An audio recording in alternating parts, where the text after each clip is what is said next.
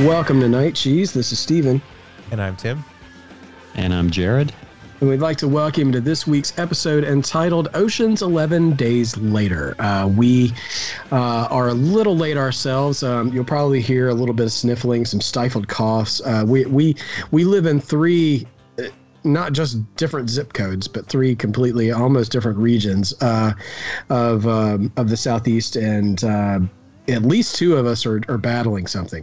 Tim hasn't said enough words yet for us to find out if he's coughing or sniffling yet. So, but Jared and I have already been down for the count. So we're going to be battling our way through this. We were already a little delayed because I was really hit with some sickness last week. And so we're sorry we didn't get to you on time, but that one's pretty much on me.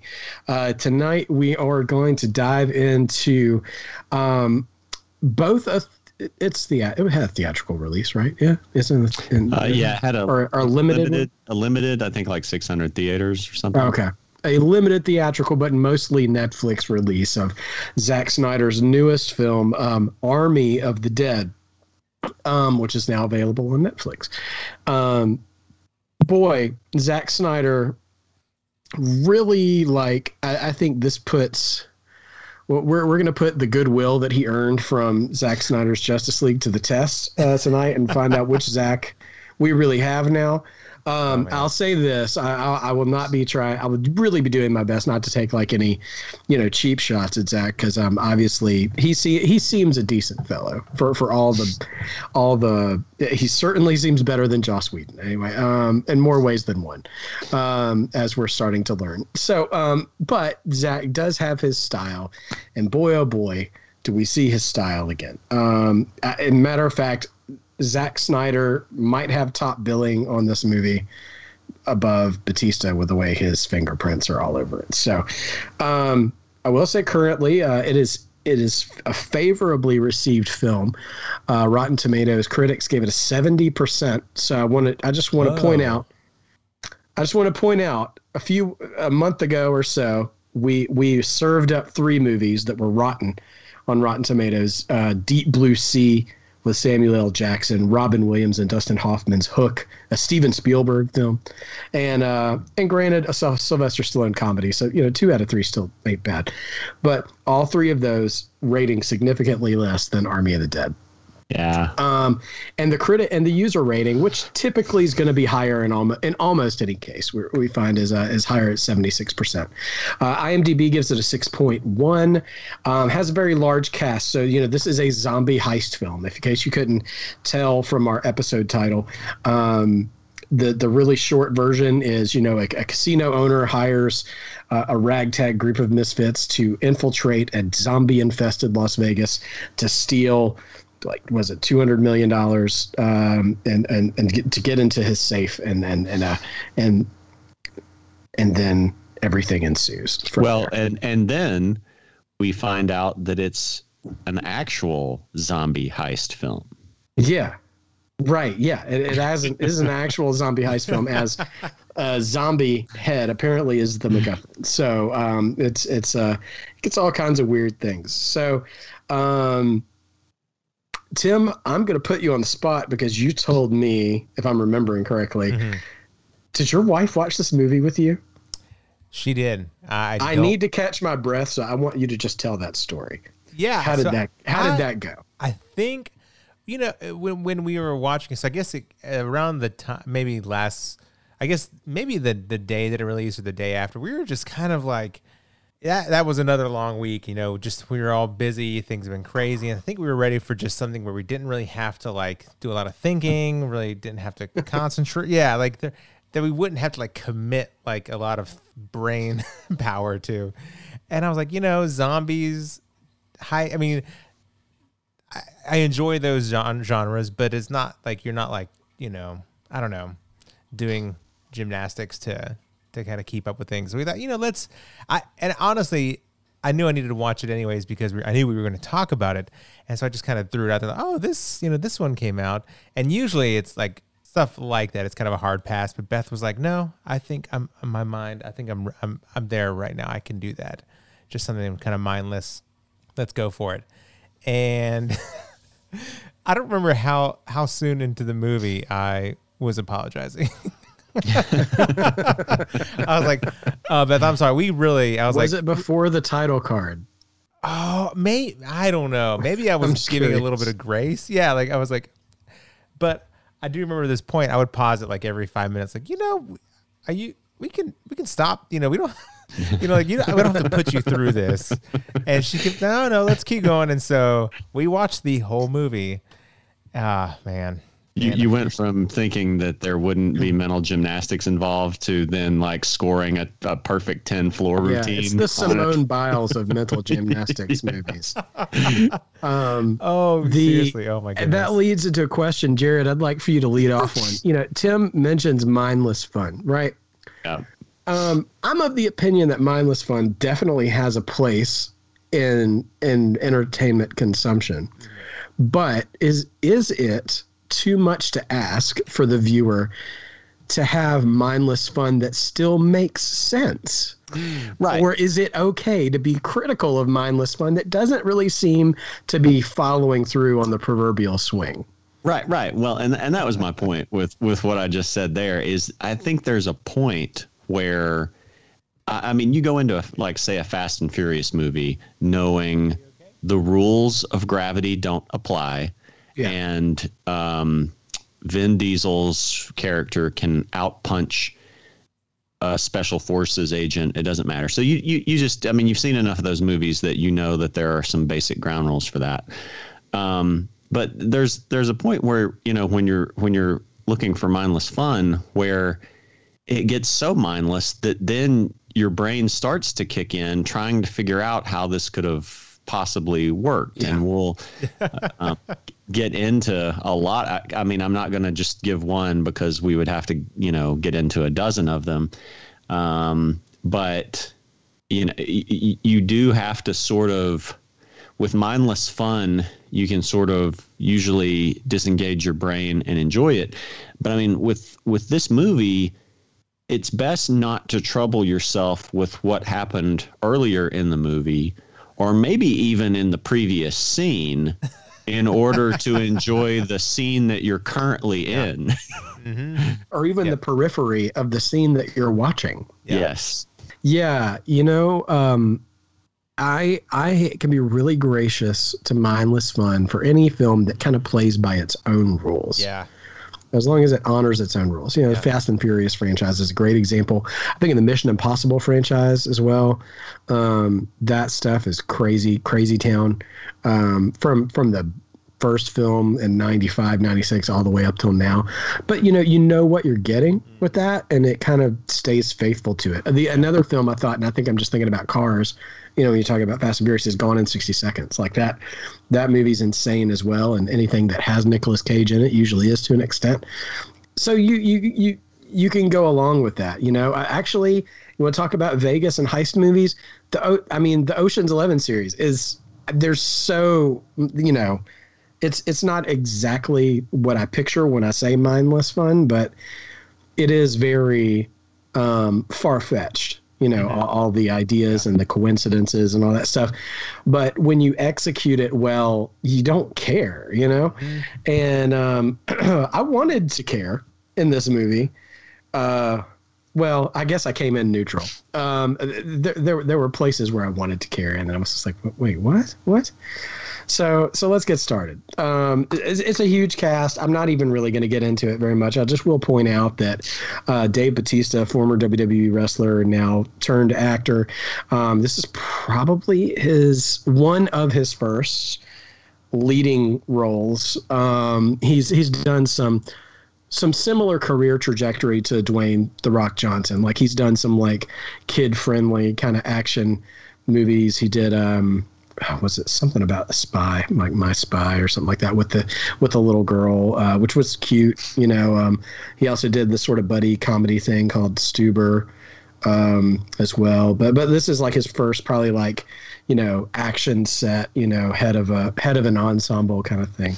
And finding out too that he actually turned down being in James Gunn's Suicide Squad adaptation to take this film, which to be honest, for everything we're about to say about this film, I think was the best decision. Because did he say who he was going to play in Suicide Squad? No, that I never saw where that was released anywhere. But him standing alongside Idris Elba, John Cena, Margot Robbie, everybody else in there, I know he would have gotten lost in the shuffle there. And you know.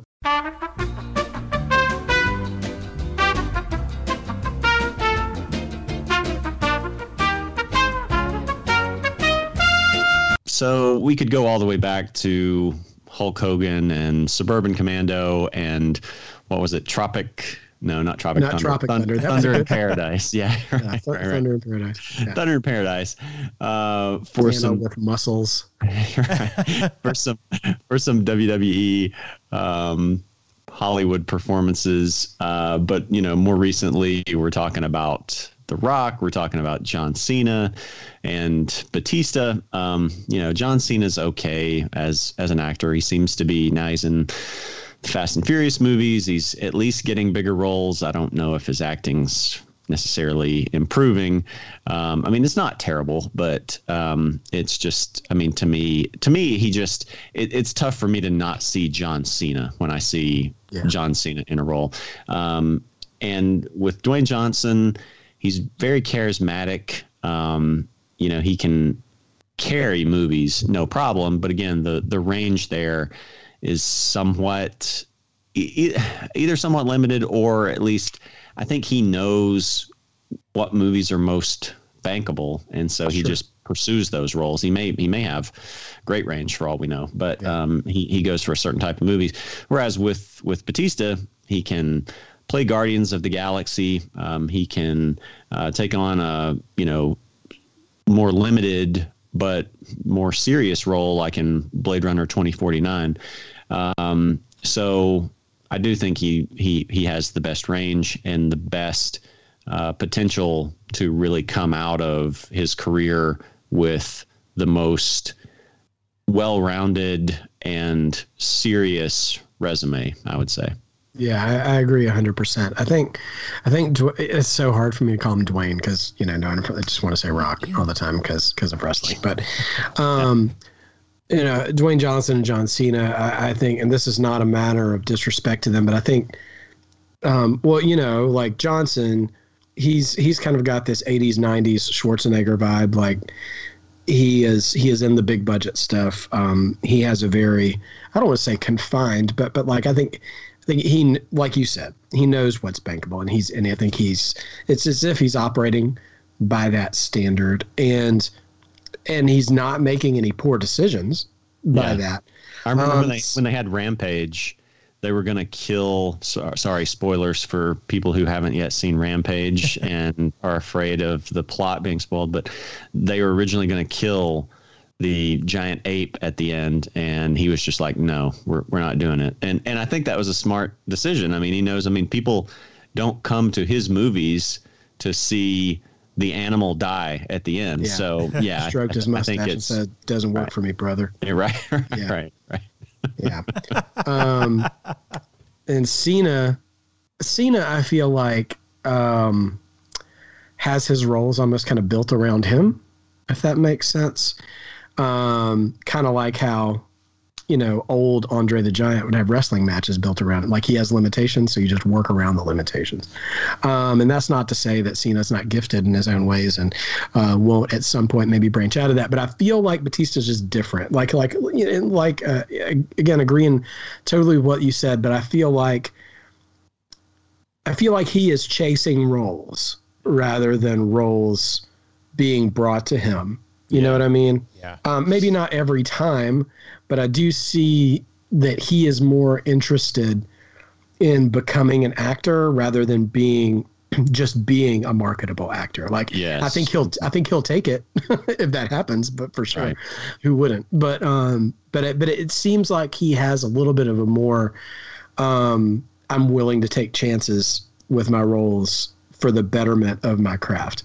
And he took a chance here. Looking at this script.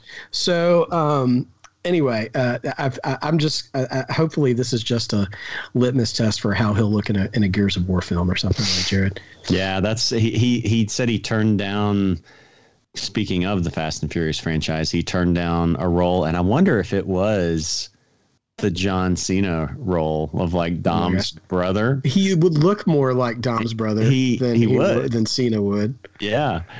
So he turned down a Fast and Furious role, and then just an absolute boss move, which I think according to him, didn't really, seem to play that well, is like he just like kind of started pitching Warner Brothers on, or I think it was Warner Brothers, maybe it's Universal, on a Gears of War movie, which he would be perfect for that, and I hope he gets it. That would be fantastic. But yeah, we'll see. I'm just fan fictioning right now the idea of Batista being offered the John Cena role in Fast and Furious, and Dave picks up his phone, calls Dwayne Johnson. It's like, really, what's it like working with Diesel? And Rock's just like, don't do it. Don't. Yeah. I'm locked in for like 4 movies, bro. Just go do something else. See, it's like you thought working Triple H was hard. Well, that was what I was picturing in my mind, is like going back to the original. Now we're getting into wrestling references, but it's okay. The audience should probably be used to it now. But like the Evolution breakup where but it's basically it's Vin Diesel stepping in for Triple H, and he just gives him the thumbs down, power bombs him, and then just walks off set. Yes. Oh man. Oh gosh. Well, I'm really glad Batista was a part of this movie, because he was certainly the most consistent area of good quality for it. It's a deep it's a deep cast here. I will say two people in particular, I guess 3, that I want to point out as sorry.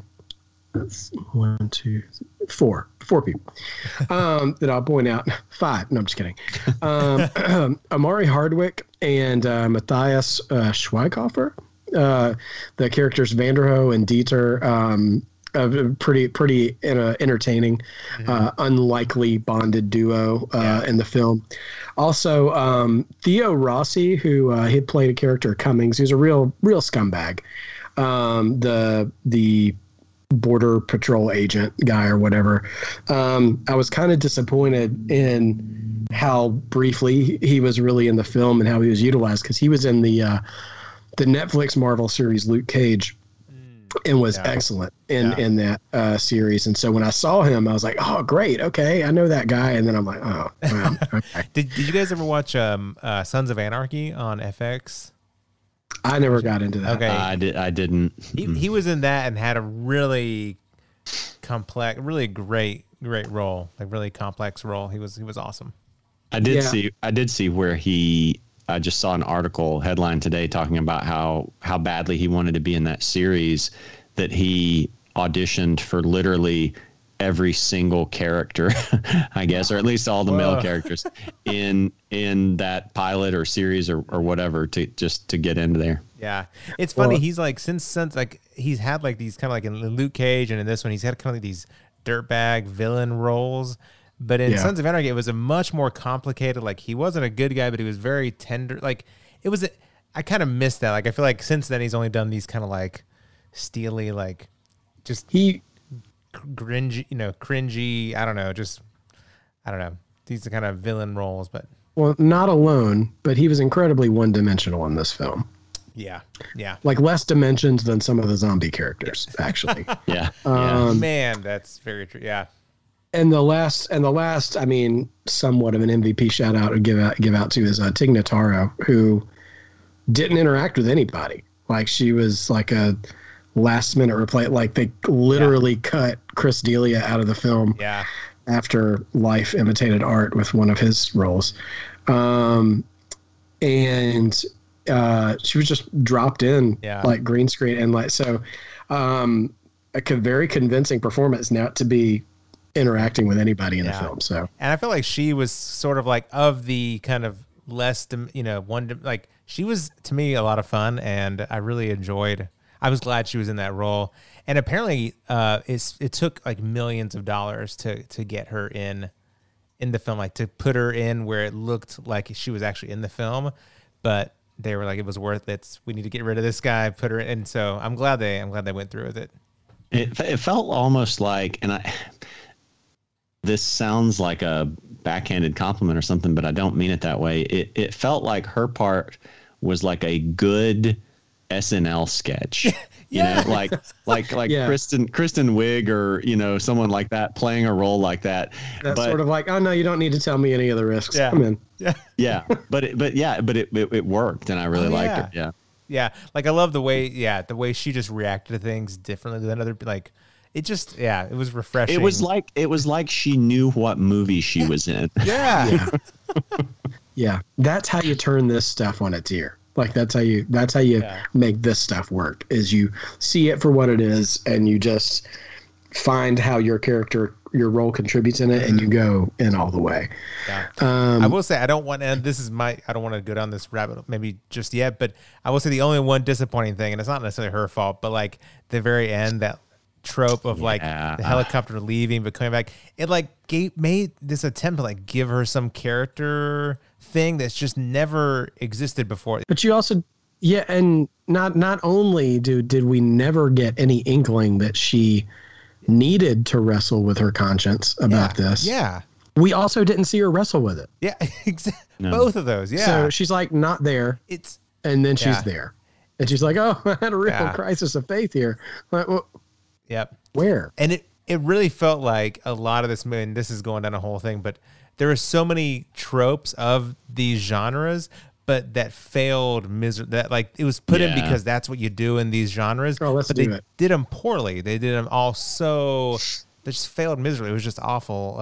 Yeah. Let's go down the rabbit hole. Let's do it, because I'm not interested in being clean with the linear storytelling of this episode, because the movie was messy. Yeah. It doesn't deserve a clean episode either. So if he can get messy, so can we. Yeah, that's for sure. Just let me know when we're going to talk about the opening montage, because I took so many notes from the opening scene through the ending of the opening credits, which is a shame, because the people said that's the most beautiful part of the movie, but I don't know. We'll see. Oh man, yeah. Let's start hit there. Us with a trope, Tim. Say what? I was going to say hit us with a trope. Oh man, well, all these things that in the movie they're supposed to serve like a certain purpose. So, for instance, in the film, like, and again, all these names, I'm not going to get any of the names, but you find out the the security guard that like is going with him, Garrett. Is his name Garrett Dillahunt? I think that's his. The guy who works for dollar store Ken Watanabe. Exactly. And you find out that the main purpose is to, get a zombie. He doesn't care about the money. He wants to get the zombie. And someone does that whole switch out of the zombie head in the bag, That's kind of like the whole purpose of that is for the person to be successful, like to successfully get to where he needs to go. But he literally like leaves a building and and then dies right after. It just felt like they just put it in there to do like some sort of cheap sort of like, hey, this is what happens in these films. But there was he hadn't been successful yet. He wasn't, I don't know. It just felt like he was going to die anyways. It didn't even matter if he even looked in the bag because he was eaten by a tiger. I don't know. Tropes like that are supposed to serve a purpose, but didn't even get far enough to serve the purpose that most movies give them. It felt like, oh, we just had to do that. We got to do a switcheroo, and it didn't matter. It was pointless. So much of the movie was pointless. I've got an elementary school analogy for this film. When I was in second grade, we'd go to the cafeteria for lunch, and obviously, the school lunches, especially now, as I understand, are awful, and maybe they've always been awful, but we get really excited about certain dishes, and like the big square pizza or whatever, and sometimes they'd have like chicken fingers, and get really excited about chicken fingers at lunchtime. And so when you go in, you get your tray and you can already see them in the tray before they put them on your tray. You're like, oh, it's chicken finger day. It's going to be so awesome. Anyway, so sorry. I'm getting something in the throat. You're getting emotional. I am getting emotional about these chicken fingers. As we talk about it more, it's growing on. I'm so connected to this film. So I remember sitting down one day, so pumped. It was a chicken finger day. I didn't realize it. I bit into the thing. It was a vegetable stick. It was a fried vegetable stick. And my feelings were personally hurt by this. Like I was so, and that's what this movie is. It's a big vegetable stick parading around as chicken fingers. Like, cause you will see things happen and have things alluded to. Like they enter into the city and they see all these dried up zombie corpses and their know-it-all magical, in a better movie, Charlize Theron and Mad Max Fury Road character is like, oh, well, you should see these guys. They're all dried out from thirst. They're dehydrated or whatever, and they all died or died again or whatever. And she's like, you should see what happens when it rains. They all come back to life. And I'm like, oh, it's like I can see it now. Yeah. They're almost gonna escape the city, and then a storm is gonna come, and they're gonna have to deal with. I'm like, that's gonna look amazing. No. Yeah. No, nothing happens. That nothing happens ever again. Yeah. Or the granted, it isn't a very brief part of the beginning, so I don't know if this is a huge complaint, but the again, I don't remember the guy's name, but the dude with the really crazy chainsaw thing, that seems to only exist to kill zombies. Like I've never seen a chainsaw like that. I'm sure it's a real thing. Gears of War right there. You know? And so it's used briefly in the beginning, but he like makes extra effort to like bring it along, and he like kisses, practically it's like, oh, hey baby, He unearths it from the ground. Mm-hmm. He pulls it out of a 55-gallon drum and literally says, are you ready to go to work again? Yeah. Like it's Wyatt Earp unpacking his cult peacemaker before he goes to the OK Corral in Tombstone. And he never uses that thing. Yeah. Why did he even bring it with him? And no one else used it either. Yeah. Just to open the wall. Yeah. To cut a hole in a wall. The most boring thing you could do. To cut some drywall. Yeah. It's like, you ready? Yeah. the least interesting thing you could do with that device. And it would have probably come in handy against the giant alpha zombie at the end. Gosh. Yeah. Yeah, I'd say so. And it's funny that you two dived into those, because those were literally the two things where I was about to say, like there were just no payoffs for the setups in this movie, and those were the two things that I was going to talk about.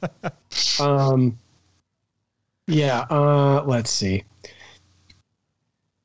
All right, well, let's just start in the beginning now. Let's get back to the beginning. Yeah, right. I'll say again, as well, I don't know.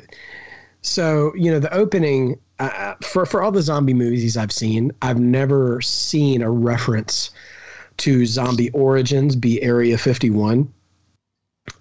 Which I thought was neat, and then immediately that didn't matter anymore. Yeah. So this is just the dumbest opening zombie opening scene I think I've ever seen. Like they're opening on this stretch of road, so there's this military convoy that is containing the alpha zombie. Of course, nobody knows that. It's all confidential. The soldiers themselves don't even know what they have. I was actually kind of entertained by the Easter egg references and the conversation between the soldiers. They made 2 Indiana Jones references, talking about like the staff of Ra, the headpiece of the staff of Ra, and the Holy Grail, saying, what do you think it is? Or what do you think it is? And I always get a little annoyed in movies when a driver like takes a deep longing stare into the eyes of their passenger, because you just know they're about to have an accident. But in other TV shows and movies, that happens like on a crowded city street or at an intersection that they run through. This is one giant long butt piece of highway out in the deserted West, and you can see oncoming traffic, especially at twilight where headlights are on, for miles. Yeah. And so head-on collisions should really only involve alcohol. Now, I can understand why the newlywed couple might have been involved in a collision. I won't go into that too deep, but the newlywed groom was certainly not at his most attentive driving, but an entire convoy of military drivers, especially Jared, I think you pointed out, there was a Humvee in front of the actual, package, quote unquote, that just swerved out of the way. Right. It was the you had one job crew. It's like your job is to take the impact if you have to. You're the Secret Service of this mission. Exactly. You got to take the bullet. Yeah, they did not. So the thing overturns. And of course, the door blows open, but you can't see what's inside and everything. And it didn't even blow up. It just kind of fell open, Yeah. We had a latch. Yeah. And the latch came undone. Man, if the hatch from Lost was that hastily put together, they would have got in there halfway through season 1. Yeah. So the one thing that kills me is that they radio in to base or whatever, because they have been talking about how important this package is and they need to take care of it and everything. So eventually, they radio back and they're like, you need to get away now, very serious. And the way that the guy receiving the transmission relays that to everybody else. Yeah. It's just like treating it like it's a dead deer in the highway. Uh-huh. He's just like, no, they said to get away from it. Let's back up or whatever. It's cool. Whatever. Granted, I know they don't know what it is yet, but the urgency definitely not communicated. Right. And then when this alpha zombie jumps out, the U.S. Army turns into stormtroopers. Right. They made such a I'm just thinking about later in the film when this zombie who was referred to as Zeus, which now makes me think of another Hulk Hogan movie, No Holds Barred, and finds a helmet to wear, and everybody on this ragtag Ocean's 11 Gears of War team are headshot experts and can't handle him because it's the helmet is bulletproof or whatever. The U.S. Army can't get a clear, unprotected headshot on this guy. Now, granted, I know they've just been in an accident and stuff, but it is so ridiculous. And then I wrote down, so, the ending sequence is two of the soldiers, run off, and then they do this ridiculous, laugh scare. Yeah. Right in the middle of them being hunted by the zombie. Which is just so absurd, just so weirdly paced and weird timing. So eventually, they both die and they get converted into zombies. And so it's, Zeus and these two soldiers. But what about all the other soldiers he killed? And I wrote down, I said, isn't this movie called Army of the Dead? I was sitting here thinking he has converted all these. I'm trying to think ahead, which I made a cardinal mistake of doing way too many times in this film, of thinking, oh, they could do this with that. That's going to be great. Right. And then I kept dreaming of a better movie, that he was going to convert all of those soldiers, and then they would have military tactic gifted zombies or something. And I'm like, okay, I could get behind that. That would be different, but we didn't go with different in this time. I was just going to say, right before the opening credits started, right before he kills those last two soldiers, they're shooting at him again, point blank. And he looks like not young Mike Tyson, but old Mike Tyson, just dodging the bullets. He's literally just waving his head around. And they don't, for all of the special effects in the movie, they don't give him any Matrix time looking speed or anything, but he's literally just waving his head back and forth. Oh, didn't shoot me in the head. Oh, didn't shoot me in the head. Anyway, just how lazily he avoided any kind of attack. And so obviously I know the main villain or horror creature is supposed to be dominant over everybody else, but boy, oh boy, I think they could have done a better job of executing it. Yeah. Yeah. Kind of from the beginning with the with the fall scare where, again, you've just seen the rest of your team get murdered by this thing. Yeah. And then one of the two remaining guys falls down, and they both have a good laugh over it as they know this thing's still out there hunting them. So that kind of lost me early on. And then, there were just other random, all of a sudden, Sean Spicer randomly showing up. There were just like a little series of things where I'm trying to go into it, with my brain checked out and just to have fun. And, we got a few things like early on there where it's just like, what are we doing here? Also, like, did anybody feel like, you already got Spicer in the movie, and in the refugee camp, they seem to be really like kind of trying to say something. And I'm like, are you trying to make some kind of weird COVID social statement here? Like how Theo Rossi's character is like bullying and harassing these innocent refugee camp people, being like, oh, your temperature's changed just a little bit, we're going to have to lock you down. Right. And I'm like, do people really think that's what's gone on in the past year? Like, is Zach trying to say something like that? Or is he just being an idiot? Like, I don't know.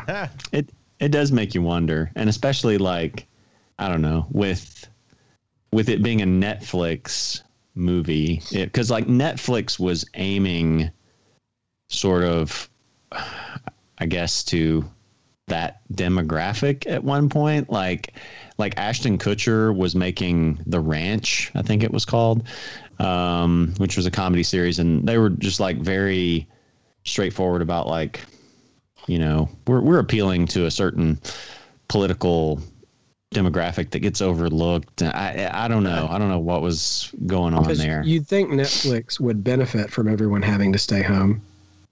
Yeah. But that probably wasn't like, if Zack Snyder was doing that though, it's probably like the Justice League reshoots where he was not like sanctioned to do any certain thing. He was just like, yeah, I want to do this, so I'm just going to do this. Yeah. He's out like in his driveway, right. doing reshoots on green screen for something like he actually did in Justice League. Right.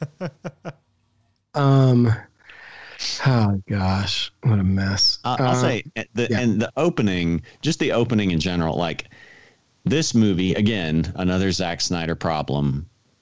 The runtime was probably 30 to 45 minutes too long, and it had too long of a setup to get into the city. Mm-hmm. Yes. Yeah, I agree. The runtime, listen, I don't have a problem with long movies. They don't feel that way when you watch them.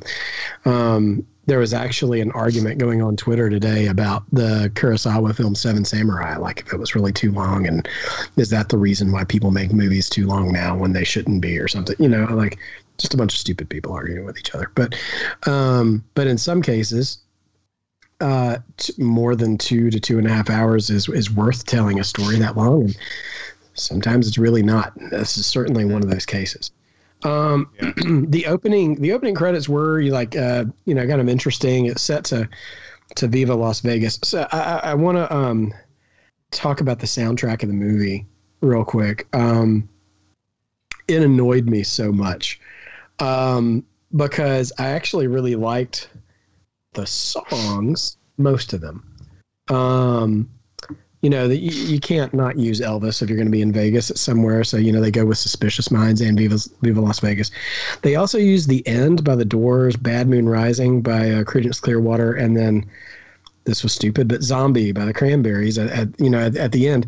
Except none of those songs, they use the versions of the original recording artists or the most popular recording artists. They were all covers by other people. And they set Bad Moon Rising, which lyrically, and if you're hearing John Fogerty's voice, maybe it works a little bit better, to the scene where everybody is like racking up all their ammo and uncovering all their guns and everything. But instead, it sounds like stinking Alexi Murdoch or Sarah McLachlan or somebody singing a version of that song. And it seems like, Tim, remember that movie Away We Go when Alexi Murdoch did the whole sound?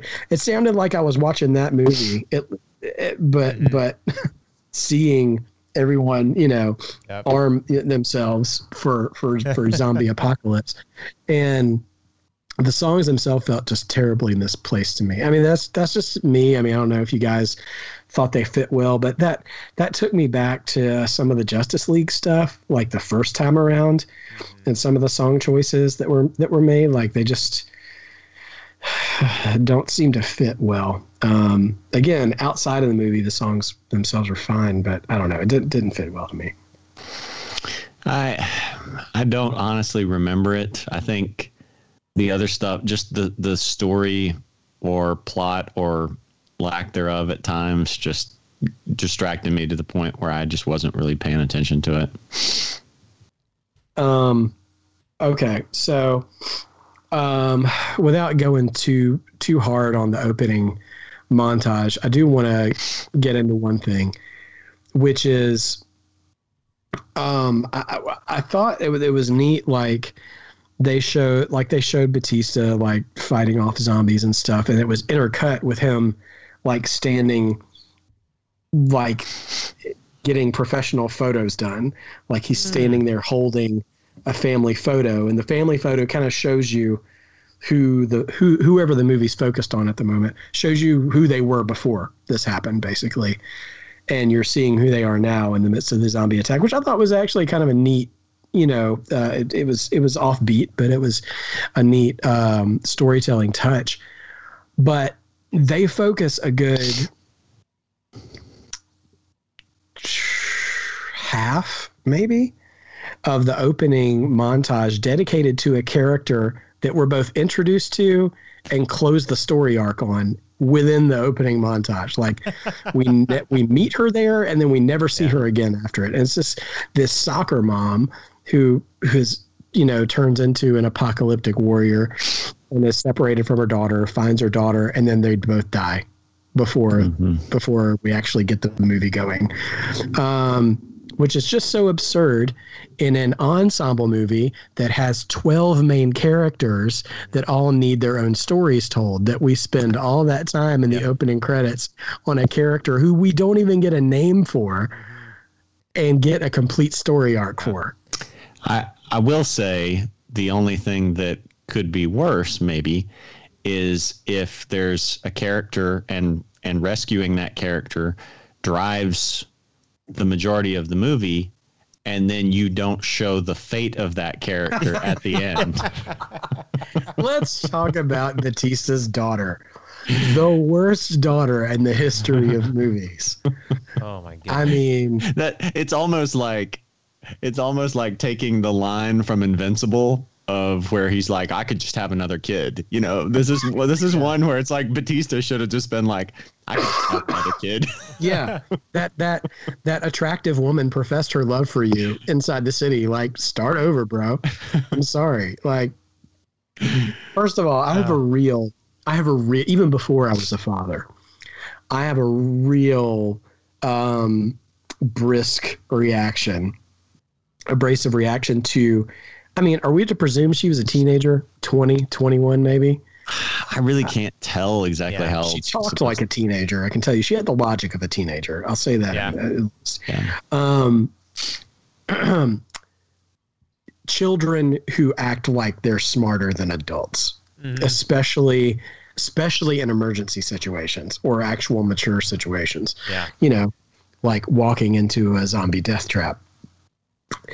And so, there is a little bit of emotional stake in the very sliver beginning of this situation, but they're all loading up and getting ready to go on this heist, and naturally, her name is Kate, the patron saint of all poor decision making in movies and TV. his friends with one of the refugees and her 2 children. And I'm still not entirely sure what was supposed to happen to Gita was her name, right? The friend. I remember 0 names, literally 0 names for any characters. My brain was just like, nope, we're not wasting space. So her,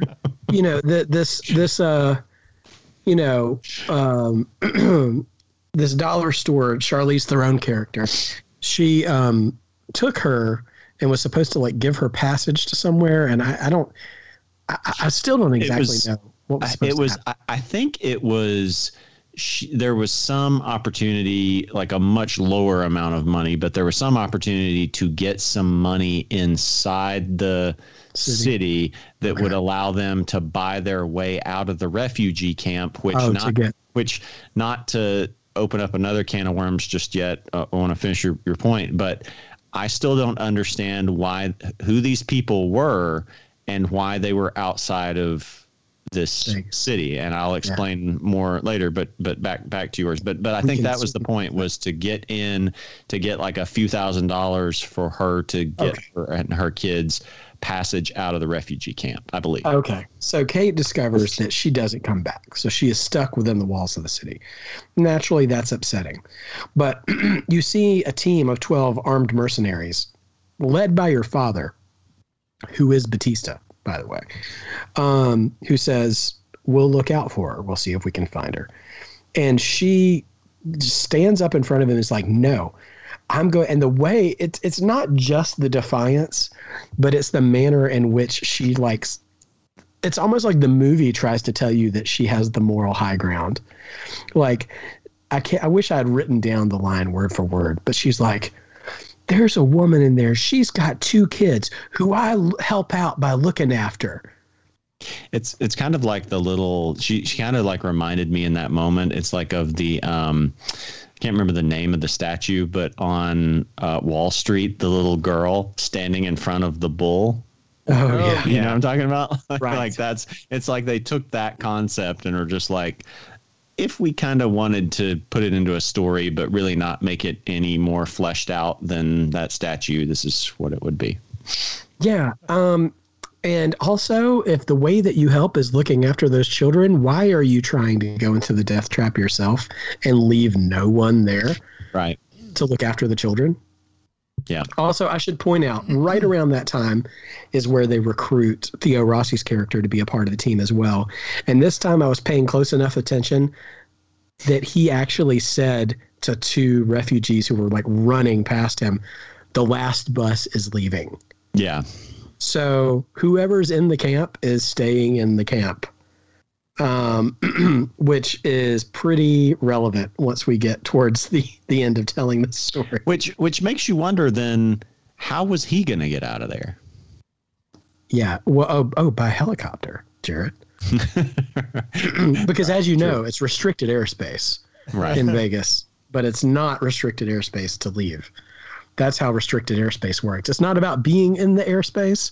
It's about going one direction or the other.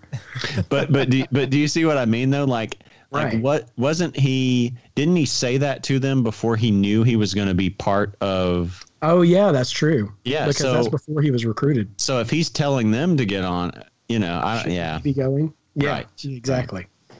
I mean, maybe he had a car or something. I don't know, since he was an officer, but I don't. Nevertheless, so Batista is recruited, and I'm far from the first critic to say this, but the first thing that the Japanese man recruiting him says is, "You're going to need a safe cracker." Right, dude. It's your casino. Why does he need a safe cracker? Right. I mean, and maybe we could say because of the, betrayal later on in the movie, like he never intended them to get into the vault or anything. But yeah, like, it makes no sense. Like, just give them the code. Right. So, I'm going to take a break here after this one thing. And that is the large expositional explanation of how the job is done, and I'm going to take whatever breath I still have left in my respiratory system to go off on this thing. So this, I stopped and rewound this whole speech that he gives to the team where they, show them going through the plan and stuff. Just so you guys know exactly what was written in this script and exactly how it was delivered. Lovely to have you all gathered today. Here's your target. And he pulls a sheet off and it shows this scale, Back to the Future size model of the casino. The Vegas Bly. You can't fly into Vegas. It's restricted airspace. So first of all, Vegas is not, they even say later, like it's not apparently a part of the U.S. anymore.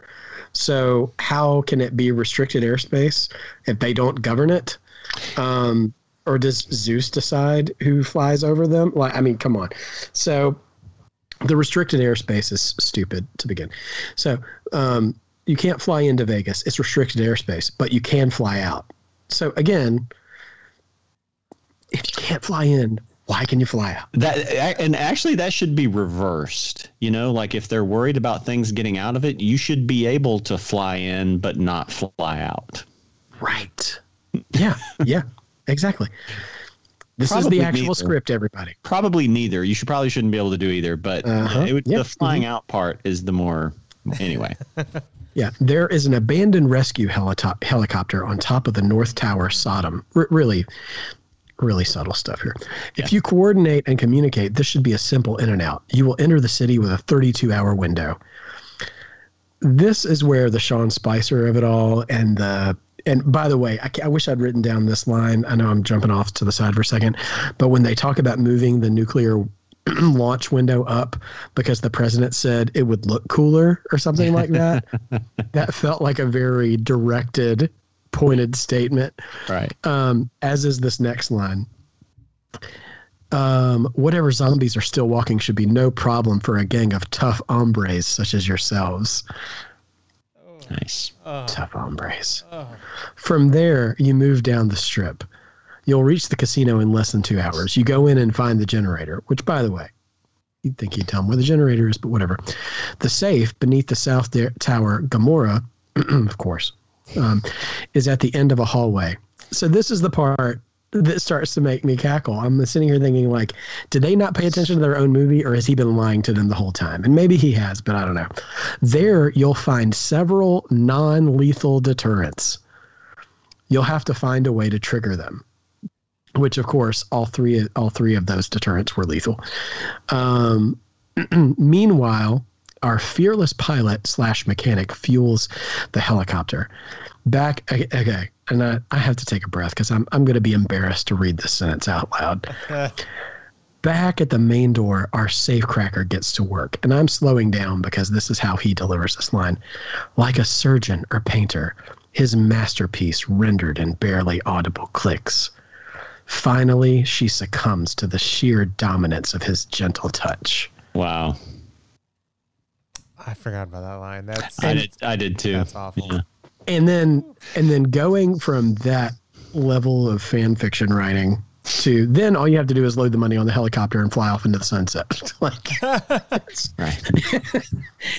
And I'm just thinking back to maybe a couple of guys we went to college with. I'm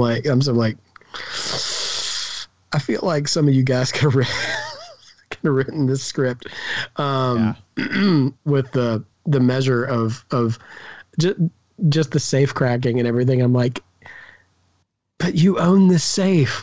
Yeah. Nothing makes any sense. Oh gosh, it's just awful. He owns the safe. And then as we find out later, the actual objective that he needed was actually very doable right inside the doors. Yeah. Without anything, just one person and access into the Vegas area, and just I mean But instead, let's get which is to get a sample of a zombie to test it and try to weaponize it, right? Yeah. And so instead, let's kill the one zombie in the city that's going to cause a chain reaction of anger and retaliation. Yeah. Yeah. And the one thing, and unfortunately, this was on YouTube videos and things, so I feel bad repeating it. I guess we're going to probably repeat some things, but the idea that he got that zombie like relative, like closer to the exit or to the entrance where they came in. That at that point, like he was close to the. He could have just left. He didn't have to go back to the team, and it just there's no. It just made no sense. No, none. And why couldn't that have been done? If you had sent multiple teams in, which we later learn, how could, if it was that easy, how could one have not? Yeah, I mean, again, all you would have had to have sent is one guy to go in, get it, and then literally walk back out. Or here's an idea: fly in with a helicopter. Yeah, and just pick one up. I mean, but.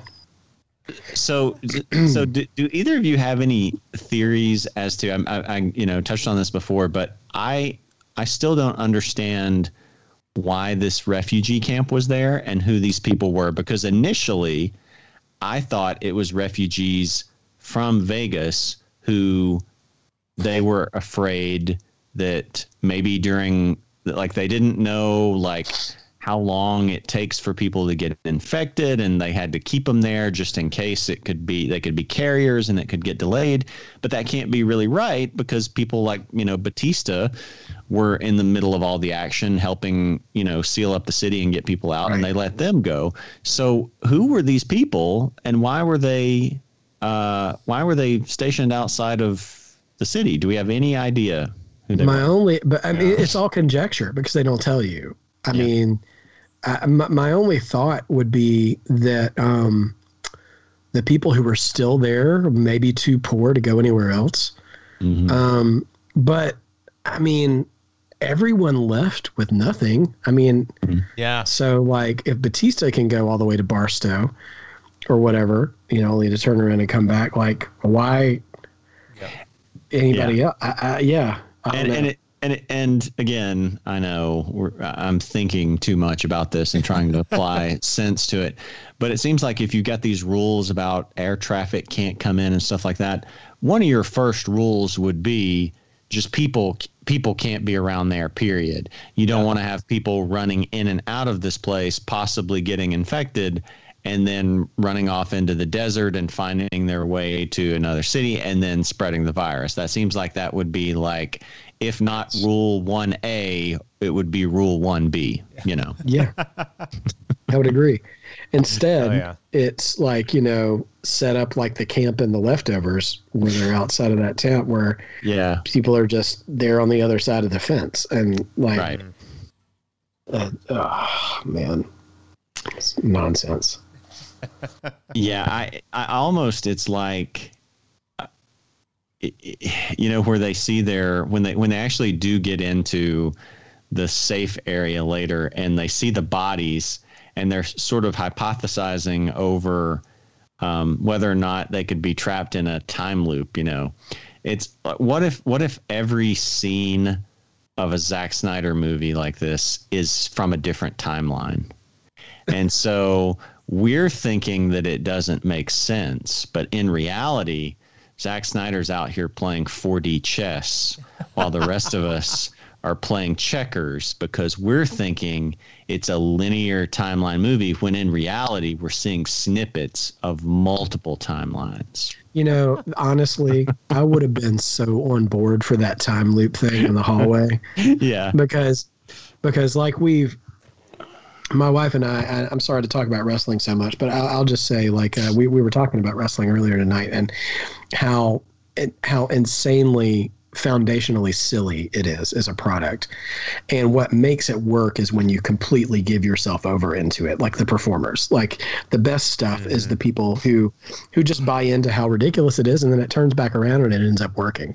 And this movie was nuts to begin with, and like, it was always going to have its visuals and stuff, but like when it went, but the thing is, when it went to the borderline of truly insane, it pulled back. And like, this movie needed to jump into the insane. Like, and it only like had echoes and whispers of the truly insane, like robot zombies. Yes, I also need an explanation for that. Any guesses there? No. no, Oh my just goodness. just there to make you wonder, and that's it. While we're talking about Snyder's, his trademark, we can talk about his trademarks here for a second. His slow, fast, slow stuff is back in full force again, which I first noticed in 300 all those years ago. But now he appears to be shooting this in portrait mode on iPhone. Because whenever somebody gets right up in the screen, it's like super high def, and then everything else in the back is really blurry. Why? I mean, listen. I'm not in its totality. Like there are moments I'm like, oh, okay, that's neat, but like every time, it's so much, so much. It's been much. It's almost like someone who's new to a field or something, and they learn, like it's the first trick they learn, and then they just have to use it over and over because it's the only one they know. Yeah, it's like when George Lucas learned about wipes in the first Star Wars or something. Right. Yes. Move every scene. Like, guys, look what you can do with the depth of focus, this shallow depth. Let's go for it. And they just never back down. Hey, go ahead, Jared. No, you go ahead on it. I was going to say, speaking of characters, like if I can hate on the soccer mom thing a bit for a second again, I would have rather seen a story arc about the zombie queen. Like, how did Zeus pick her? Like, I think it would have been awesome if she had been like Mariah Carey or like, like somebody I'm not picking on Mariah Carey. What I'm trying to say is like an established celebrity who had a Vegas show. Like, he shows up and he's like, I want a beautiful queen to be like, because otherwise she's just a zombie who kind of looks like a stripper. And like, but I would have liked to have seen some sort of weird, demented elegance to it because whoever's playing Zeus here, he's trying, I'll give him credit. He's trying through all the makeup and like the whole thing where like they have this weird, thing where, she dies, but she was pregnant and I audibly gasped at that. Like it was. Did you notice the baby was blue when it came out and it turned pink to show that it was dead?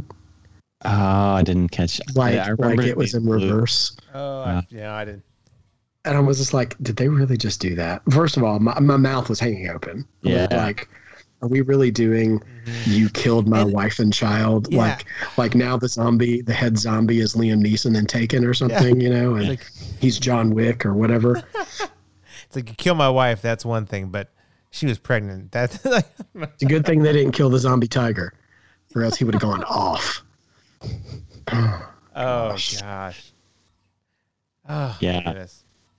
But anyway, she seemed more relevant to the plot, is all I'm saying. Like, other than that stupid little exposition right when they walked into the city, like, I kind of would have like, well, you know what?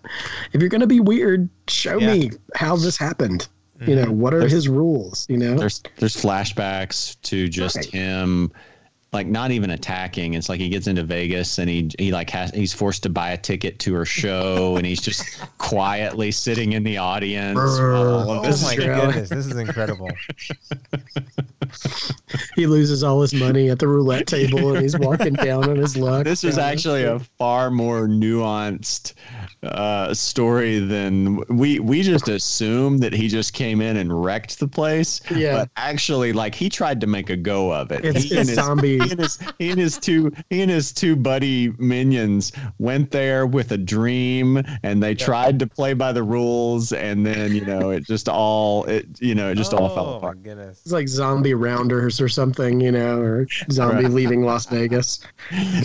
There's so many things like that could have just made this a better movie, and some of them wouldn't have been legal due to copyright laws. But I was just like, while we were sitting here, like, most of the critiques I have, are either, of course, ones that I had originally, but then I saw backed up in some other review or critique of this movie, or so at the very least they've been talked about and explored. But then as we're talking through here, then I do have random bits that pop into my head where it was like, what if we get the nuke going off and out in the desert landscape, then we go to the post-credit scene from Justice League where it's like it's Joker and Batman just out in the desert, having a conversation about this. Like this would have made this such a much better. Like, what do you think happened over there?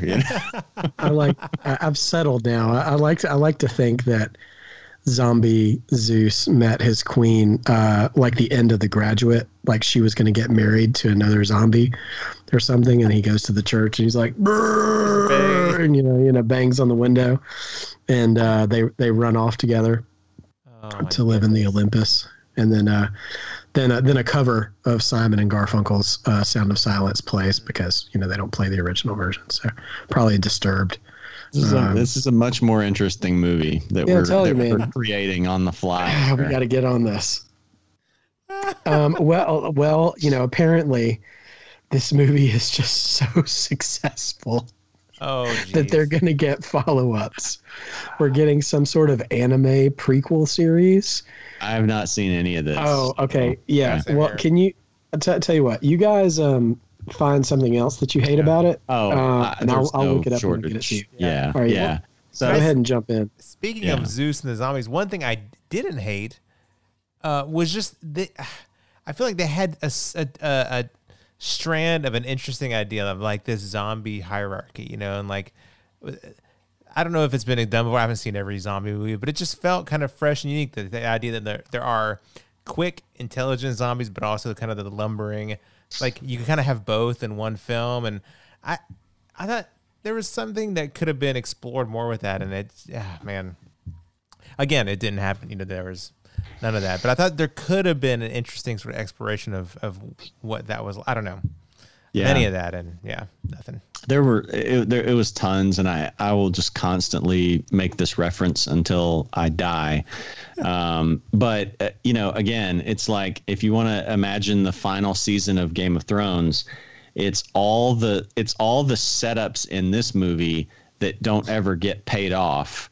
But that's for a Netflix movie that you heard about 3 weeks ahead of time and that you had no emotional investment to, and then just transpose that onto the biggest television phenomenon of maybe at least of the last couple decades that you've invested 8 years in, and that was the final season of Game of Thrones. Anyway,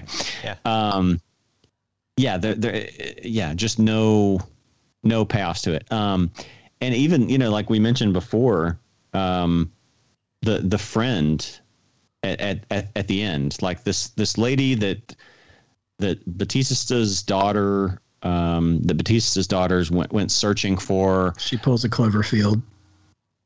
Yeah. Just in the sense of going into the fray for someone you have barely any attachment to. Right. And even at the end where she goes off looking for her, what was your plan to get out of there wasn't going to be enough time unless they just happened to find you. Yeah. To get her out of there. So what does it matter? But just pushing all that aside, at the end, the helicopter crashes. We see, Tig's character dies. The alpha zombie dies. Batista's been bitten, and so he dies, and then his daughter's there with him. But we never see. You assume, I guess, that she dies. And the bomb goes off in Vegas where her children are right outside the walls. I don't know if maybe they went out on the rescue bus. I'm just saying they were still there when he was saying that's the last bus.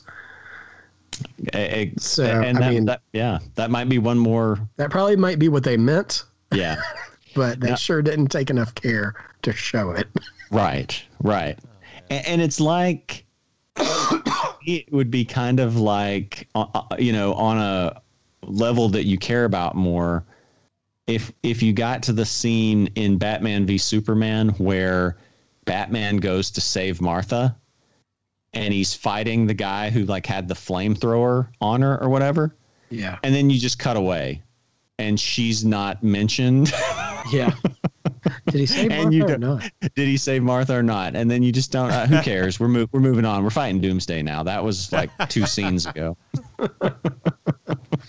So In September 2020, Netflix announced that they had greenlit 2 prequels to Army of the Dead, a film and an anime spin-off series to expand the franchise.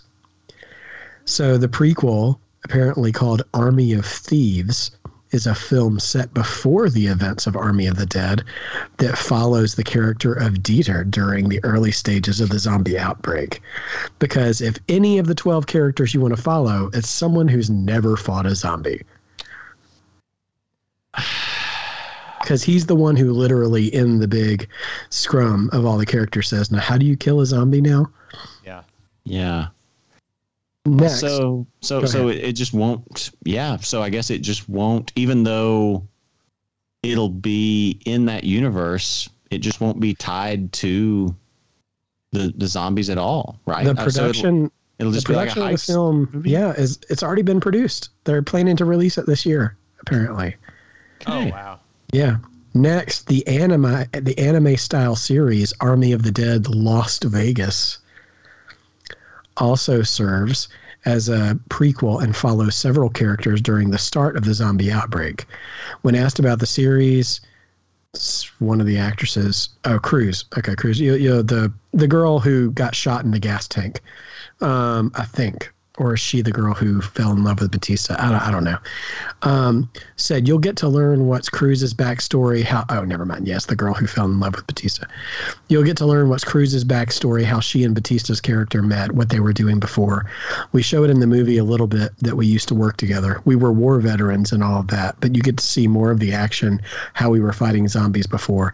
I can't reveal much, but it's a lot of fun. I feel the need to remind everybody this movie was over 2.5 hours long. Or like 2.5 hours long, and they couldn't even reference like hardly any of this stuff. Like, but we're just gonna have properties to explain like everything. So it's gonna be a prequel movie about maybe the woman who just sort of randomly confessed her love to Batista at the end, and then got her head snapped around backwards the next second. Yeah. While I'm assuming how her relationship developed with Batista, while I'm guessing he was still married to his wife. These prequels are like the perfect examples of the meme of, no one colon and then no text and then absolutely no one and then Netflix. Here's 3 prequels to Army of the Dead. Yes. And then here we go. Potential sequel. This month, Zach Snyder said that the zombie outbreak scene in the film could have been created with alien technology, and confirmed that the film did in fact feature robot zombies. Oh, geez. Snyder also mentioned the possibility of a sequel multiple times and said in an interview that, quote, "I'm knocking on wood right here, but if there was an opportunity for a sequel, we know exactly what happens with that. Now, of course, if we were to do a sequel to this, it continues the zombie story. It takes it even further," which, granted, they set up, in the post-credit scene of, what's his name, Vandero taking the infection to Mexico City. So would it be called Day of the Dead or Day of the Army of the Dead? So many of those are taken, I thought Army of the Dead was already taken before Dawn of the Day of the Army of the Dead. Right. Yeah. In like a Wayans Brothers parody.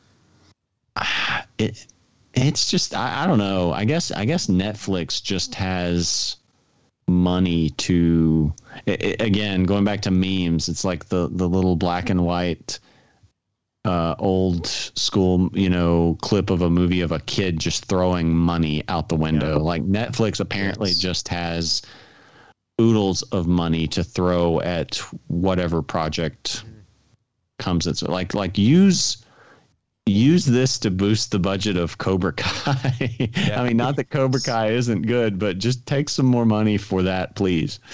Yeah. Oh my goodness. Yeah.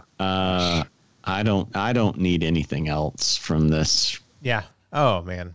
Universe. You could just give me like this could be an email. This could be Zach, Snyder just emailing out, okay, here's what the robot zombies were about. Yeah. You just like answer a couple of questions and I'm good. I mean, so again, and some of this stuff is like in a different movie, it would be like a big thing that I would get hung up on. Here, it's like, oh, this is stupid, but it's like the least of the problems here. Like, the guy who gets out of the safe at the end. How does he? I mean, I understand surviving it maybe, but then how did you get out of that safe? Well, I'll answer that at least in. I can't remember where I read this, but someone talked about safe design, like having like these sort of fail-safe switches for people who get locked on the inside. Okay. To be able to get out. Now, he's walking into radioactive fallout, though. Yes. So, and I feel like there might be an issue there. And I guess he didn't get bitten by the alpha. I guess he got bitten by somebody else because, He's dead. Yeah, well, and those turn, when the alpha bites you turn pretty quickly, right? Apparently, so he's going to be a stupid zombie. So he's going to be a stupid zombie. So you can't even like bring him back as the new alpha or something, right? And if he turns fast enough, he could bite everybody on that little private plane, and it could crash into a mountain, before they even get to Mexico, and that just ruins your sequel. Anyway, yeah, I was, and he's got the Omega symbol, so really it doesn't even. So he's dark side. Well, maybe he's dark side. Yeah, maybe this is actually an origin story for dark side. I don't know, but that would like before I knew that there was going to be, they were continuing on with this. I'm sitting there thinking like, oh, well, in a way that's kind of cool that they showed that Omega symbol, that Omega branding on him at the beginning of the film. And then that lets you know he'd be the last one. And so he's going to be, we had the Alpha, and then now he's going to be the Omega. He's going to kill himself to stop the virus from spreading. And then that's going to be the end of it. But nope. No, it's just a little fun little thing in there, I guess, because he's not going to stop it. He's going to, continue on in the next movie. Oh gosh. So the other one of the other things, well, I'll throw again another minor gripe here. How are they going to get the money out with all the people on this little teeny tiny helicopter? Because because a couple dozen $1 million is, it's not a check, it's like a giant stack of cash. I'm not sure what the plan was. And so, not only all that, like the weight of it all, but just even the time to like, oh, now we've got, instead of, a day, we've got 30 minutes, and they're still acting like, they can do it. I don't know. It's just, there's no like debate over how can we pull this off. It's, oh man. They have not thought this through. No. Not at all. And, I get that, like, it was a nice touch that they were able to get away with a little bit, from the cash cage or whatever. Batista had, kind of tucked away in his pocket or something, which was a nice little bow to wrap on that. And I'll say this, again, in praise of Batista, like, I think that's why I hated his daughter so much too, is how well he sorry, just some of this dialogue keeps rushing back to me. So he's forced his wife. They show in a flashback his wife turns and is trying to attack him and his daughter, and so he's got her like locked in her room or something and has no choice and has to kill his wife in order to protect his daughter. And he sells that emotion incredibly well. That was probably the most emotional moment of the movie to me. And I was almost there with his daughter when she had to kill him, because like it was this actually kind of annoyingly fully avoidable full circle moment for her, because the actress who played her did a great job of basically recreating the grief that he showed when he had to kill her mom. But like leading all up to that, when they're kind of talking about the distance between him and his daughter and stuff, with the girl who I guess was crushing on Batista before she died out of nowhere,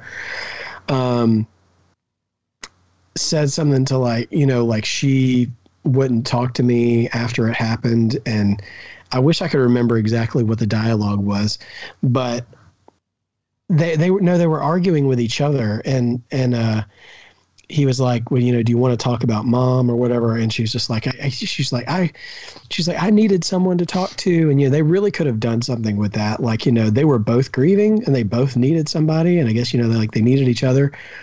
And she, again, all high and mighty, like the movie's trying to make her the moral high ground here, saying like, and you never even came to me. And like in the next sentence, he said he went to go see her and talk to her, and she wouldn't see him. So like, she's being so, like, oh, you were never there for me. And he's like, but he didn't even say it like a gotcha moment. Like, it's just bad writing. Like, but when I came to see you, you wouldn't see me or something. well, right. What are you so mad about? Anyway, it's just, oh man, the emotions are not the high point of this film. Not even close. So we also have to discuss one of Tim and my favorite moments, and probably yours too, is I already know. Yeah. How does the Alpha get down from the building and on his horse and outrun the helicopter that has just flown away and beat it back to Olympus? Well, this zombie invasion is possibly of alien origins. so we've heard. He's part robot zombie. No, part robot alien zombie. Yes. Exactly. Part robot alien zombie. No, just now. Yeah, just another gaping hole of plot in this film. Oh gosh. I mean, we had to get back to the Olympus because, again, stupid Kate had to have a moment where she could kill zombified Theo Rossi. Yeah. Like, they couldn't just let him be shredded when they walked into the city as some kind of sacrifice. They had to have him turn into an alpha so she could get a kill. And like, that was some big, victorious moment for her when she didn't even need to be in the movie, period. But anyway, it's not like this movie was lacking in strong female characters. Right. Yeah. Man, it's just awful. Oh, and that reminds me to, oh God, I don't even know if I want to get into it or not, but I don't know. So this one girl, how this one girl dies, like they're, again, all the trappings of what could be a really tense scene. They walk through this room full of hibernating zombies. Yeah. So, the movie turns into a quiet place. Yeah. And they are making their way through, and all of them are equipped with automatic rifles that have flashlights on them, I should mention. But they can't raise them up or have them on because the lights will awaken the zombies. So everybody either has their flashlights off or they are pointed at the ground. And so what they do is they make a pathway through these hibernating zombies with glow sticks that get cracked on the ground. And they're spaced out a little bit. And this one girl, she is the last in line behind the mole of the team, the Judas, if you will. Chambers, I think, is the girl's name. So I wrote down that cast list earlier, and I haven't even looked at it until now. So Chambers has found him, and he throws a glow stick in the wrong direction. to try to sabotage her and bump one person out, you know, go ahead and get her killed. And so she ends up, you know, stuck in a situation, and zombies start awakening. Oh, and I also need to mention they have not yet gotten to the generator or to the helicopter. So they're almost all of them, I think, are wearing a gas tank like a backpack. I should mention almost all of them. And so stuff goes down, zombies are flying around, and so they all start shooting in the dark at zombies that are nearby. And so you only see like flashes of light when the guns are going off, which makes, if you're watching a mindless, fun zombie movie, is an interesting visual, except when you're shooting in the dark, when there's gas cans all around you, nobody manages to get hit with their gas can, right? So I'm on board with that. That's fine, you know, because you have to set your suspension of disbelief or whatever. So you're assuming that Chambers is going to die in this room. And then all of a sudden they're all running away and they're like, where is she? I don't know. You know, she was right behind me or whatever. And she busts out of this window, like, you know, like hero style. Mm-hmm. And they're like, oh man. And I was like, oh wow, she's a total badass. Like that's like kind of a great moment. And there is so much distance between her and the zombies. And then they just stand and look at her and I should mention they're in a lit place now, you know, so they can see everything that's happening and no one is shooting. Yeah. And like, I mean, some people might've been out of ammo just a little bit, but like everybody still had weapons at their disposal. Mm-hmm. And so she finally gets up and zombies are starting to come around her. And so one is, I think, actually about to wrap his arms around her neck or something. And this Jake Paul looking kid who is like her partner or whatever, he goes for the hero shot. They go in slow motion. And I'm like, oh, he's going to headshot that zombie. She's going to save. And he aims for her gas can and shoots her gas can and kills her and like lights up, you know, 3 or 4 zombies around. I'm like, well, that was... wow, what a sacrifice. Yep. Way to take one for the team.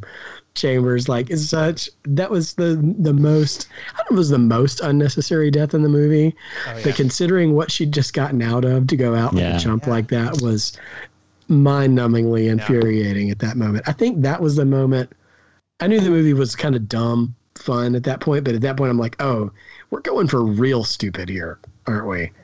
Yeah. Well, and also... She could have bothered to yell that oh hey confirmed that guy is a traitor, you know. Oh, also she didn't say a word, did she? She didn't bother. So just they all just let each other down in that scene. Yeah, and I wonder, like, I don't know. I guess there are more than enough scenes where this wouldn't factor in to know that this wasn't really the problem. But some of these things, it's just like, is it made worse by the fact that they had to, because all of Chris D'Elia, is that his name? Was it all filmed with him and then they had to come back later? So I wonder, like, you know, was some of that the problem? But then there's, you know, just other stuff where I'm like, no, this you wouldn't have, this wouldn't have needed to be the problem. This wasn't the problem here for these things. But I do wonder, like, did you just have to cut out some parts with him in it that would have helped certain things make more sense, or what, you know? Yeah, I don't know. Certainly he couldn't have been that vital to the progression of the story. I mean, right. Well, but I mean, just, you know, like, even the shot. Just he was in the shot, and they had to cut it for that reason. But I don't know. I'm trying to, for all the trashing, I'm trying to be a little bit generous here at the end and be like, well, maybe, you know. I would just think that if that was the problem, they could have done more iPhone portrait mode shots to blur him out or something, you know. Right. But I don't know. Maybe that could resolve a few of the issues, but certainly not Right. Right. Right. Well, I'm so tapped out on It this. just goes to show that cancel culture is no good. It's just cancel culture is that's the real villain of this film. What if all of the things that don't make sense in this movie were just Zack Snyder trying and failing miserably to come up with things to like cover spots where Chris D'Elia was? Like, what if like the scene where you get the robot zombie was like where Batista actually turns around and hits him and shoots him, and they're like, well, how do we cover this? And Zack Snyder's like, well, what if we put like a robot zombie over it? Chris D'Elia was actually the zombie baby.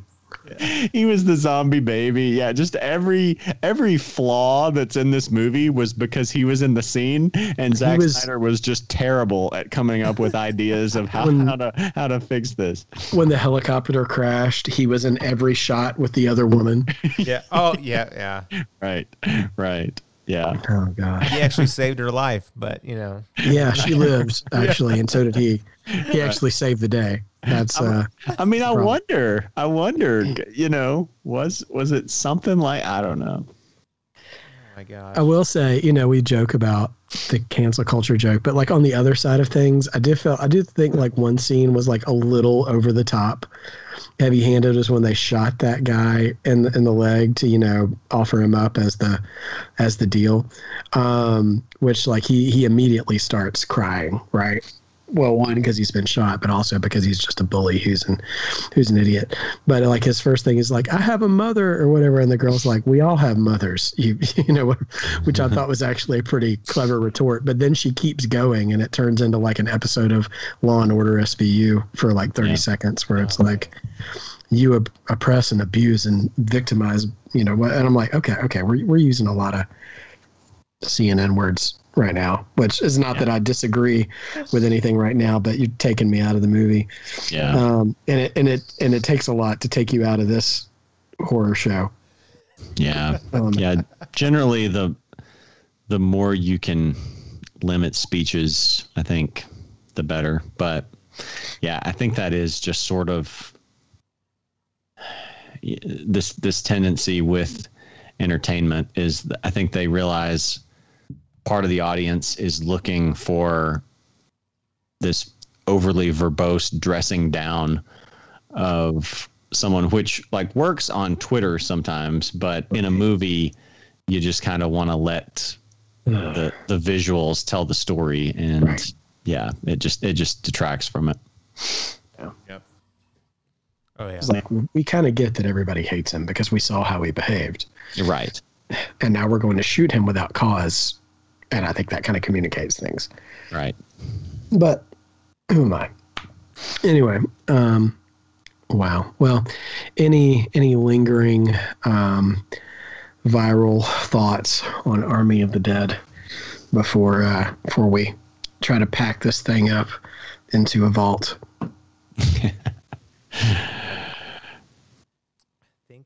Before it succumbs to our whatever that word was. I'm not even going to try to say that again. I already closed my notes. Before we fly out of the city and nuke it. Yeah, we nuked it. I think we covered. Yeah. We covered all of my many issues with it. Yeah. Well, I'll say, I think I mentioned to you guys offline, like, had this been a movie that I just stumbled across on Netflix and didn't know it was Zack Snyder, and I would have been like, oh yeah, that was a okay Thursday night viewing for a free movie that I'm getting for what I'm paying for with Netflix, where I subscribe to Cobra Kai and Stranger Things, and I'm just getting a free. Yeah, that was fine. But I think then, sort of 3 weeks out or something like that, a month out, not knowing it was coming and getting these trailers for it and hearing Zack Snyder, where you're just coming off of a surprisingly good cut of Justice League, knowing Batista was in it, looking like this could be like a really fun zombie movie. Yeah, that was it was all the setup beforehand that really made it disappointing for me. I mean, within the movie, I mean, it wouldn't have made the movie any less stupid, but I've been like, oh, well, it's, it's a Netflix movie, probably a, relatively cheap movie. So they weren't going to pay off some of these things that would have cost a lot of money to do the VFX for the dried out zombies coming back to life and all this stuff. So that's really what, if I had just stumbled across it on Netflix, it would have been fine. I would have probably been like, oh, hey, I don't know. Well, actually, I don't know if I would have told. No, I wouldn't have told anybody else to check this out. But I wouldn't have at least hated on it the way I have. So that was the real problem. Yeah. I think for me, too, very, very similarly thought is that we knew who Zach Snyder was a long time ago. Yeah. In terms of what he is and what he's capable of. And he's not a bad filmmaker, but he's got his style, and that's what it is. I think he got done wrong by Warner Brothers, with Justice League and Joss Whedon and all that stuff. And thankfully, because of how all that played out afterwards, he got a measure of redemption with his Justice League. But I feel like people rode the wave of his redemption into hype, and I don't think I don't mean this in a mean way, but I think he's fine. I don't think he's worthy of hype. And so, or at least this kind of hype. Like when I saw, not so much you guys, but from others and stuff, when this came out, people still riding that Justice League wave and like, oh, Army of the Dead, like this is going to be so awesome. And I'm like, well, it could be fun. Saw the trailer. I love, and I didn't say this in the episode, I love a good heist movie. It's one of my it's one of my favorite genre types, that and like courtroom dramas and sports movies. Like those almost always are bullseye targets for me. So I'm like, zombie and heist. I'd love to see that combination. I was very intrigued, like kind of on paper with it. But this is typical Zack Snyder. This is who he is. Like, I mean, I think, Snyder's Justice League was the sort of diamond in the rough of him, and this is kind of his normal. And so I shouldn't be disappointed if anything. I was just like, oh yeah, this might be more on me than it is on him. Yeah. For getting a little too excited and unrealistic expectations. It's like we said at the very beginning, is that it should be a mindlessly fun movie, but it's so mindless at times, it gets in the way of having fun. And so that's just disappointing because it has all the trappings of being a mindlessly fun movie. It's a great premise, but anyway, it fell short of the mark for me. And I think 70 for Rotten Tomatoes is highly generous. Yeah, this is not. This is a 50 movie for me, maybe. Yeah, this is not a better movie than Deep Blue Sea. It is not, or Hook for that matter, in my opinion. Yeah. Tim, anything else for you, man? No, I think. I'm trying to rack my brain, but I feel like we covered it. I mean, I know we already talked about it, even just just the end.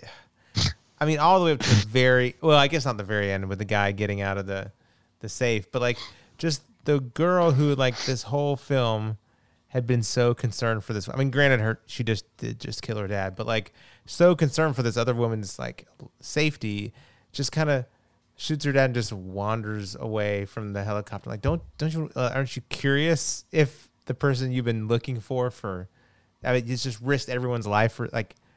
Just check. I mean, I don't. It was just so much. But I feel like when I bring anything in, there's so many of those throughout everything. But man, yeah. I want to say I'm making this up, but I tried. So I went to Google when I was making notes for this episode today, and when I started typing in Army of the Dead, I hit enter on Google, and then it gives you like commonly searched questions like underneath it, as you're getting to things like the IMDb page or the Wikipedia page, and one of them I think one of them said, "Where's Gita?" I'm like, exactly. Right. Oh, man. So, yeah, even Google's on our side. All right, guys. Well, I want to thank everybody for joining us this week for Ocean's 11 Days Later. We'll be back with something else next time. And again, Army of the Dead, if you're feeling up for it, if there's nothing else to watch, give it a shot. There are sprinkles of entertaining things there, and there's some things that'll make you scratch your head. It's on Netflix. If you've got a couple hours to spare, you can find it there. But until then, just keep working on your night cheese.